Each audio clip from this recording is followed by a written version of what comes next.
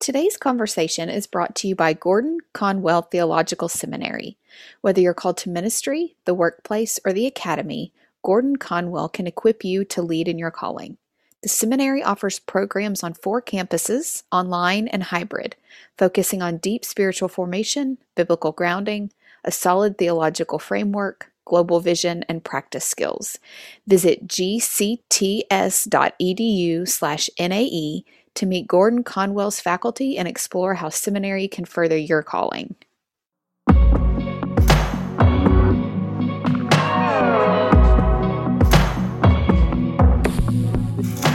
There's a preciousness, a tenderness to our soul that requires a level of careful and slow observation, and so when we're living at this kind of chaotic pace, we don't give our souls the opportunity to rest, to breathe, to receive the nutrients from God that we desperately need.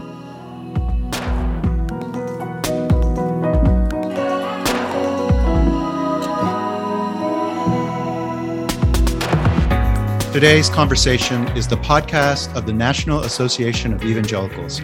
I'm your host, Walter Kim, NAE President. In these conversations, we seek to help evangelicals foster thriving communities and to navigate today's complexity with biblical clarity. In our hurried world, prayer and deep spiritual formation can feel out of reach, impractical, maybe even impossible. In today's conversation, Rich Villodas challenges that notion completely. Rich is the lead pastor of New Life Fellowship in Queens, New York City, generally understood to be a hurried, busy place. And he's the author of The Deeply Formed Life, 5 transformative values to root us in the way of Jesus. Here's our conversation. Rich, thanks so much for joining me. Walter, so good to be with you. Thanks for the kind invitation. Your book, The Deeply Formed Life, received the 2021 Christianity Today Award for Spiritual Formation. It's theologically rich, it's wonderfully practical. So to start, I'd love to hear about your journey. What led you into this space of thinking and writing on contemplative spirituality and spiritual formation? Yeah, when it comes to the contemplative side of The Deeply Formed Life, I was introduced to it, first of all, in college. In some ways, I'd say my grandfather, who, when I became a Christian at 19, his bedroom was, in a sense, kind of felt like a little monastery. And so I spent time with him praying and studying scripture together. But I think formally, the contemplative tradition came to me in college. I took a class on spiritual formation, and part of the class was to study some of the desert tradition. And part of the class as well was going to a monastery in the New York area to spend time in prayer. And I remember going to a monastery called Graymoor, which is a Franciscan monastery. And in part of the weekend retreat, the professor had us all, 30 students or so at different parts of the monastery, isolated for, I would say, 6 hours or so. And in those 6 hours of just journaling and praying and napping and other things there, I encountered something that I could not read in a book. It was something about the love of God, the very presence of God that met me in that time of silence and solitude, a prolonged sense of silence and solitude. And not that it was all great, but my appetite was whet. And so at that point, after that experience in college, I just started diving deeper into the history of the contemplative tradition throughout the years of the church. And from that point on, I have not given up my love for that particular aspect of what it means to follow Jesus. So you've given us a little bit of an indication just by sharing your experience, but let's take a look at the big picture. What is contemplative spirituality? How would you define it? Yeah, so many ways to look at it. My simplest way of trying to explain what contemplative life looks like and contemplative spirituality is it's slowing down to be with God. If I can, I have a 7-year-old and a 12-year-old. And so when we talk about contemplation at dinner. I'm not using those big words, but I'm saying, what does it look like for us to slow down to be with God? And I think that definition works for the rest of us as well, not just 7-year-olds and 12-year-olds. It's the aspect of in a world that does not spend much time in reflection and beholding God and allowing ourselves to be beheld by God.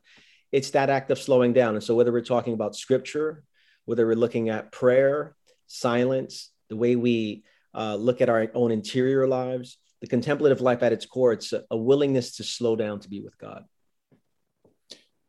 This slowing down makes me think of a quote from your book that's so striking.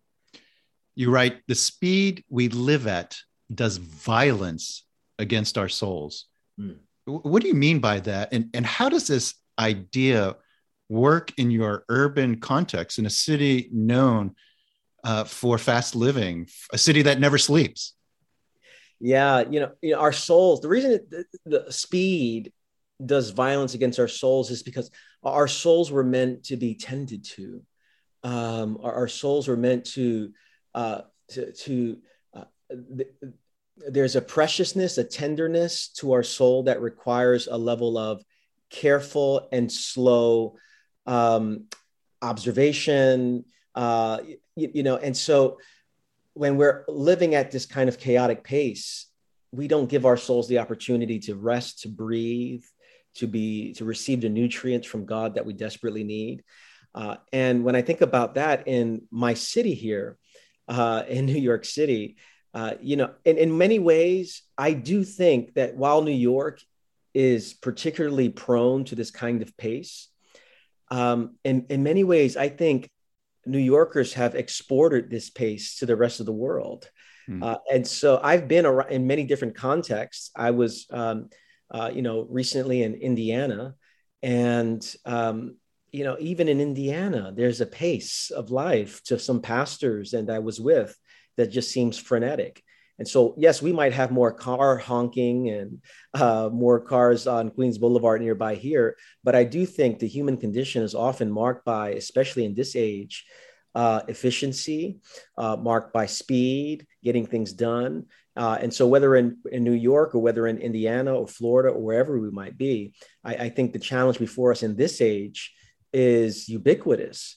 And so that being said, the contemplative life in New York becomes in some ways a prophetic countercultural act of discipleship, where I refuse to be dominated by the speed, by the pace, by the values of the society. And the contemplative life, I think, gives an open door to that kind of resistance. Violence, though, that's such a strong word. So I'm going to push you a little bit on that one. Yeah. Like, in what way is it violence? What do you mean by that, violence? Yeah, I mean, there's this weariness that comes by just being human. And then there's this self-imposed marks of, and I think violence is the right word, where our souls, we might not, the violence that I speak of, yes, I think I'm speaking somewhat metaphorical in the sense that I'm not walking around here with exposed wounds on my body necessarily. But our bodies, our souls experience a weariness, our pace of life ends up destroying our souls in that way. And so, our bodies, we say at New Life that our bodies are major prophets, not minor prophets, that they speak very loudly. And whether it's our bodies, whether it's our psychological state, whether it's our emotional state, our physical state, our spiritual state, there's something wrong with the world and with our lives. And so, I think I am trying to press into something to say, this is more than just you having a bad day.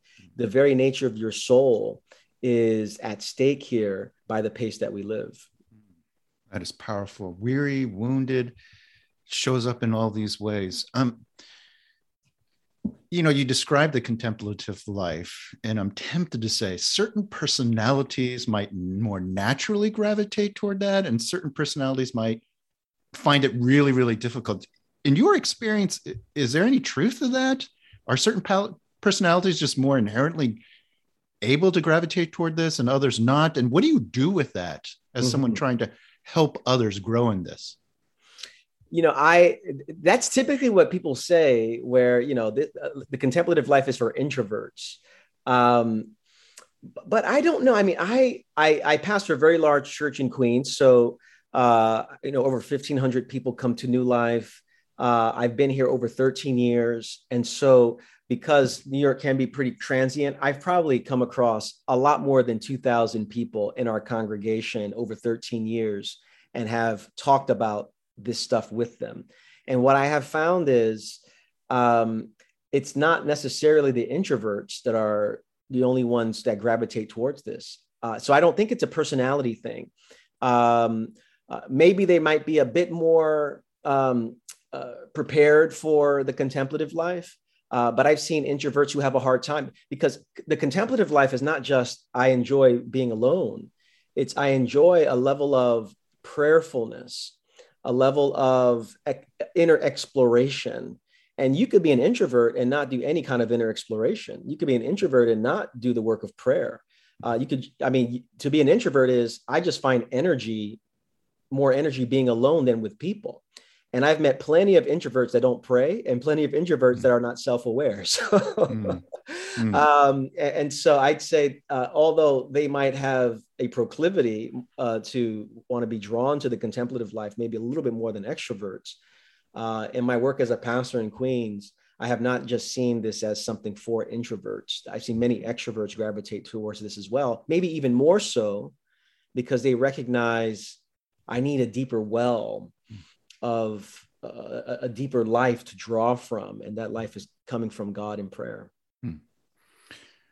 So what are the rhythms to get to that deeper life? What are the rhythms that we can establish in this hurried world? There are a few that come to mind. I think the first one that comes to mind is Sabbath keeping. And Sabbath keeping is this 24-hour period with no have-tos or shoulds that over time is to result in great rest and renewal, deep rest and renewal. And so much of our world is marked by this frenetic pace of, I keep going and I'm not going to stop. So one of the ways that I seek to live it out, one of the ways that our congregation seeks to live it out, is to pause for 24 hours, stopping our paid work and our unpaid work to rest, to delight, to contemplate.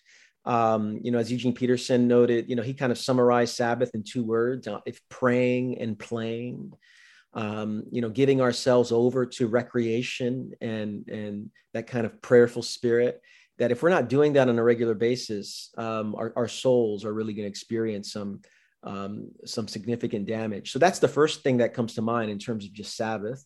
I also think of silent prayer as an act of the contemplative life, and very practically doing this.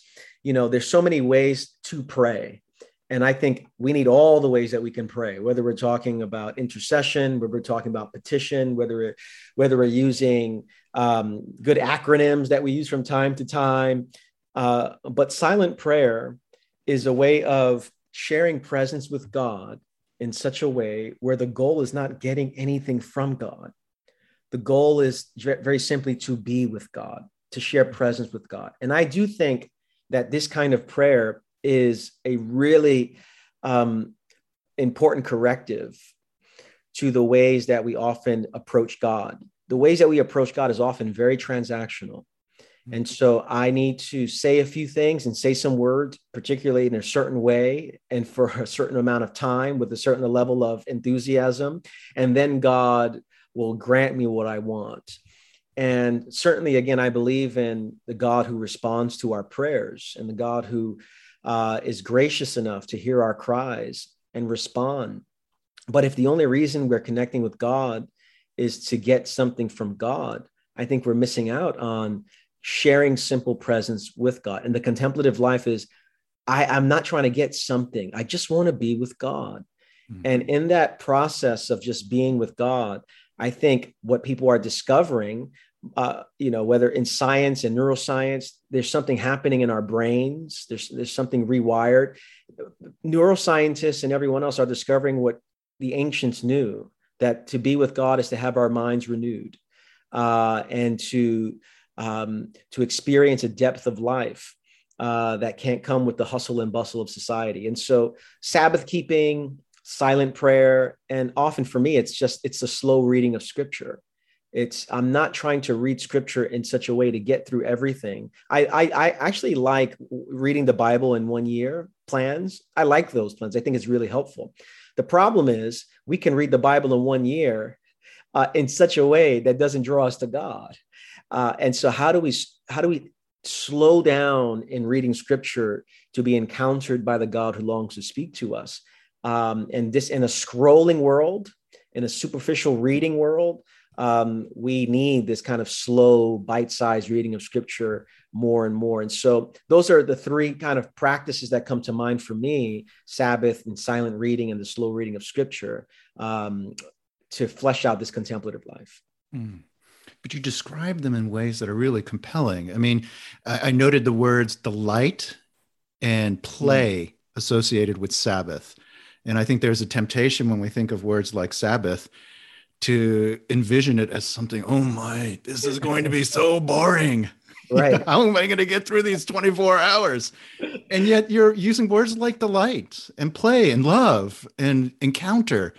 That's really a different way of describing something that some might fear would be incredibly boring. Yeah. And you know what we've learned, and gratefully we've had some great mentors along the way here. My children, who are 12 and 7, love Sabbath. I know some children, or people who are adults who grew up in a kind of Sabbath culture, and Sabbath meant everything you should, you shouldn't do, you're not going to do, so it was focused on, you're not going to do this. You're not going to watch TV. You're not going to do this. You're not going to do that. You're going to pray. And I remember thinking, how can we get our child to love Sabbath? And how can we incentivize Sabbath in a way where we associate it with joy and associate it with delight? And we decided early on that, on Fridays when we keep Sabbath, Friday 6 p.m. to Saturday 6 p.m., you're going to get extra ice cream on the Sabbath. And so I remember my daughter walking out from school one day. She's in kindergarten at the time. And she says, "Hey, Daddy, guess what today is?" And I said, "Oh, it's Friday." And she goes, No, it's Sabbath. We're going to get ice cream today. A lot of ice cream. And I thought, it's working here, So now the challenge with that is they can just think it's all about ice cream and they miss out God in the process. So we've had to do a lot of work trying to hold the two together. Well, okay. You've just described something and anticipating something I was going to ask you. There's a balance between giving people aspirational vision and telling them it's more than just the techniques. Yeah. But at the same time, there are certain tools and techniques in order to break it down into bite-sized steps. Yeah. So give us some tools, techniques, and then give us also the cautions that come along with that so that we're not wrapped up in just a checklist of mechanics for the prayers that you're talking about. Walter, is this in prayer, generally speaking, or Sabbath? Just give me which one in particular, any of those? Let's do prayer. Let's kind of shift from the Sabbath now to prayer. Yep. Some of the techniques for prayer. Well, when I think about silent prayer, again, many other ways to pray, but when I think about silent prayer in particular, there's a few ways that I think that help to reframe what we're doing here and how to do it well. The first is that it requires us to normalize boredom. And this is one of the more practical things I could say, just normalize boredom. And by that, I mean, prayer, generally speaking, especially this kind of silent prayer, is often uneventful. That we don't, in the moment, see anything happening.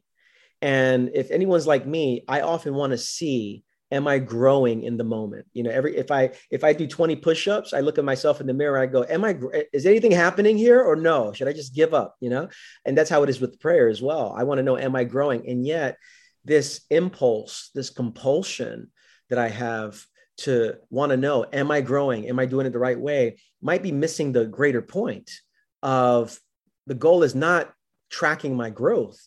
the goal is being with God. And so, which means I have to normalize boredom, that some of the deeper work of God happens in moments that are uneventful. Additionally, I think reframing distractions is really important in this silent prayer. Anyone who decides, I'm going to take 2 minutes of silence, 5 minutes of silence, 10 minutes of silent prayer, is going to run into a significant amount of distractions. All of the things that are on our subconscious, conscious minds are going to come to the surface. And we're going to think, oh no, whenever I sit down in prayer, I'm thinking, do the Mets play tonight? Oh no, I still have to work on my sermon. Oh, and that email. Oh, and if this person says this, I'll say that to that. I have all these imaginary conversations running in my head.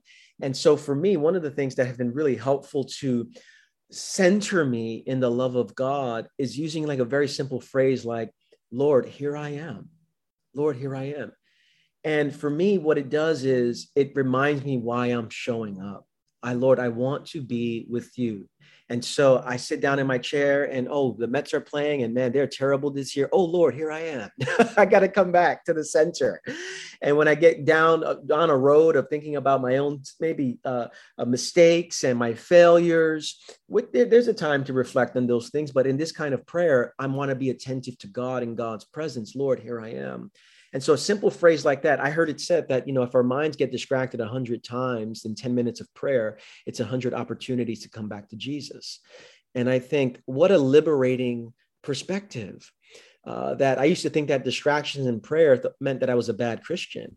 It turns out it means I'm a human being, that I'm going to be distracted. And so I get to come back to this God who's waiting with me with arms of love. And then I also say, in terms of techniques or strategies for this here, I think doing what the church has done for thousands of years is always helpful. And that is praying the words of others until we can formulate our own words.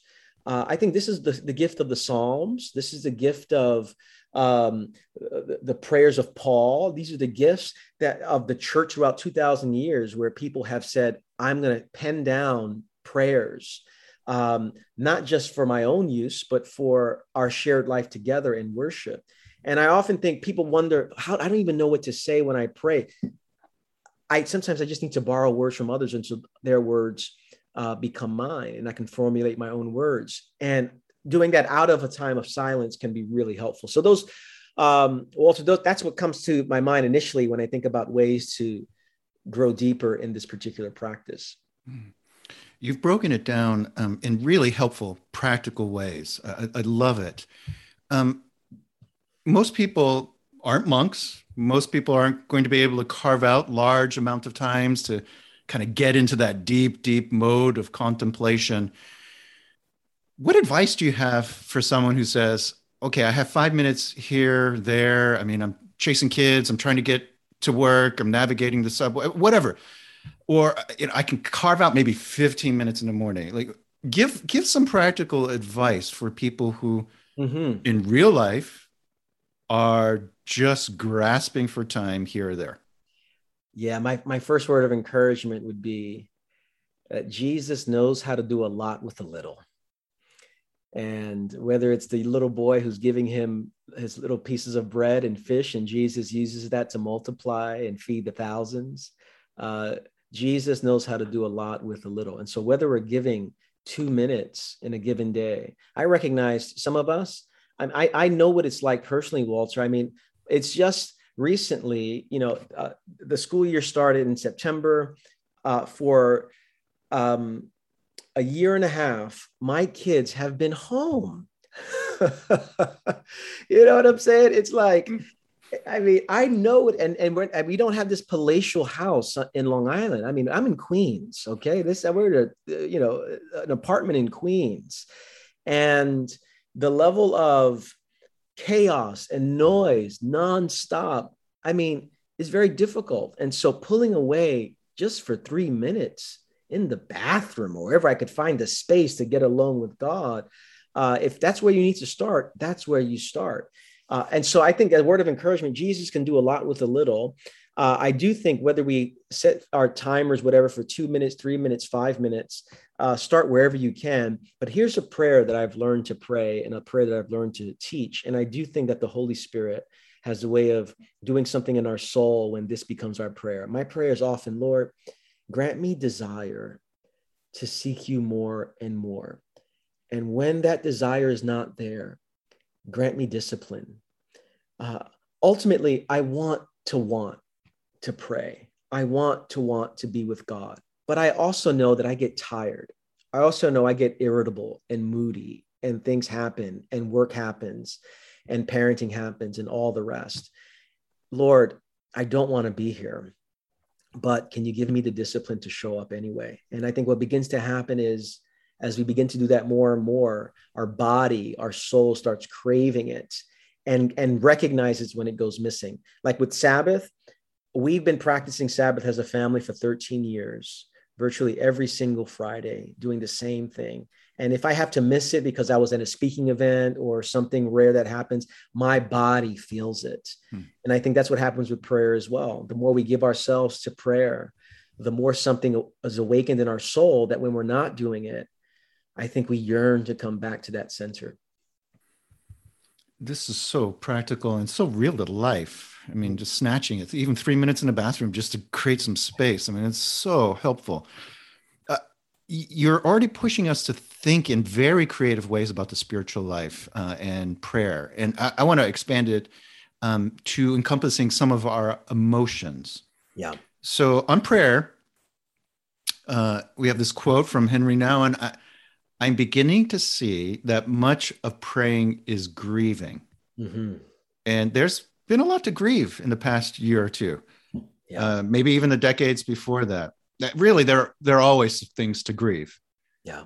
What do you think is the role of grieving in praying? I think the role of grief in prayer is to allow ourselves to experience something of God's healing in such a way that helps us to draw near to others. You know, if prayer is not producing in us greater love for those who have been wounded, I don't know if we're doing it right. And so in one way, listen, we are living in, I'm calling this a CPR world, a world that's marked by COVID, political idolatry, racial hostility, CPR. And it's converged. The convergence of these three things have caused so much grief in our lives and in our world. Grief is an opportunity for us to live in reality. There's grieving as an opportunity for us to say, I'm not going to live in illusion, that God does not dwell in illusions. The only place God doesn't dwell. God does not dwell in illusion. And I'm going to offer what's happening in the deepest part of my soul to God. This is helpful because the Psalms, you know, some say 40%, some say 50, some say 2/3 of the Psalms are Psalms of lament, Psalms of disorientation, Psalms of confusion. How long, O Lord? Where are you, O Lord? And so I think in praying our grief, we're tapping into some part of our soul that's often not tended to. But it's not just for, we lament and we pay attention to our grief, not just for our own personal catharsis. We lament because when we do so, when we lift mind and heart to God and open up space of pain, what we're doing is we're opening space for the Holy Spirit to give us a new kind of social consciousness, where we're able to now step into the world as the loving arms of Jesus, embracing the world around us. And I think that's probably what's missing most in our world right now. How is it that there's so much often this numbness to the pain that's around us? Hundreds of thousands of people have died in this pandemic, and you can still sense a numbness of and how do we tap into greater acts of love? I think part of it is allowing ourselves to grieve. And this touches on something, Walter, that's even deeper, that there are many people who have not even had a theology of grief, have not, or come from a family that gave them permission to grieve. And so the layers here are so, I've known to be in churches where, you would think the only Bible scripture is Philippians 4:4, rejoice in the Lord always. And again, I say rejoice. and the pastor gets up and says, rejoice, I don't care what you're going through. Yeah, I believe that that's in the Bible. At the same time, there's a book called Lamentations. And so which one is it? Is it rejoice in the Lord always, or how long, O Lord? And the answer is yes. It's holding on to this kind of non-dualistic way of thinking about what the world is. And so, yeah, I think our grief is not just for ourselves. I think ultimately we lament so as to enter into the world of others who are experiencing profound pain, and to find God there and to look for God's healing in those spaces. Rich, I'm going to ask you to hold these things together now. So you've just walked us through a bit of processing our grief in prayer. Can you offer us a last word of encouragement, maybe to the person who feels a deeply formed life is just out of reach or is discouraged with their prayer life? Yeah, when I think about the prayer life, number one, all of the so-called masters of prayer have all confessed one thing, that to pray is to always be a beginner. That's what the masters of prayer have said. The people who the world has looked to over the years have all confessed and said, we're all beginners here. And so, yes, I take a lot of time to pray and read about prayer and try to immerse myself in a rhythm of prayer. But every time I show up to pray, I feel like I'm starting again. I feel like, and I'm not just saying, this is not just metaphorical here. This is like literally, I sit down, my mind is distracted. I'm wondering if I'm doing it right. And I have to try to put all that aside and just keep showing up. And so for the person who's wondering, this is out of my reach, I would say, it might be but it's out of everybody's reach in some way. There's no spiritual elite here. What makes someone growing in prayer is the simple act of showing up. I'm going to keep showing up, even though I feel like a beginner. But the other thing I'd say is, here's a simple way to begin to integrate the two things about looking within and prayer. We use a very simple tool at New Life called Exploring the Iceberg. And for those people who are beginners, we've used this. And for people who have been on the journey of faith for many, many years, we've used this, and it has been equally powerful. 4 very simple questions for your time in prayer that connects the contemplative life with your interior life. And here they are. They're so elementary. I do this with my 7-year-old. I do this with my daughter when we're at the dinner table, when we're talking. 4 very simple questions. What am I mad about? What am I sad about? What am I anxious about? What am I glad about? And it's amazing how when we take those very 4 questions, those simple questions, and orient our hearts toward God, that there's something in our souls that gets opened up. And we're able to encounter the living God through those simple questions. There's a lot to be angry about. How do we offer our anger before God? There's a lot to grieve and to be sad about. There's plenty to be anxious about. Instead of avoiding myself and using God to run from myself, I want to now ask those questions. And I love those because, like I said, elementary students could do it, but so can PhDs. And all God needs is us to be honest enough to say, yeah, there's certain things in my soul that need to find expression.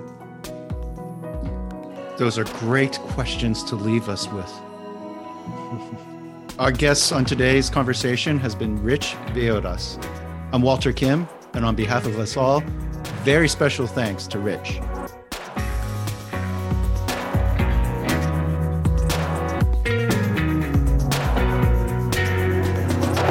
The National Association of Evangelicals is where we use influence for good.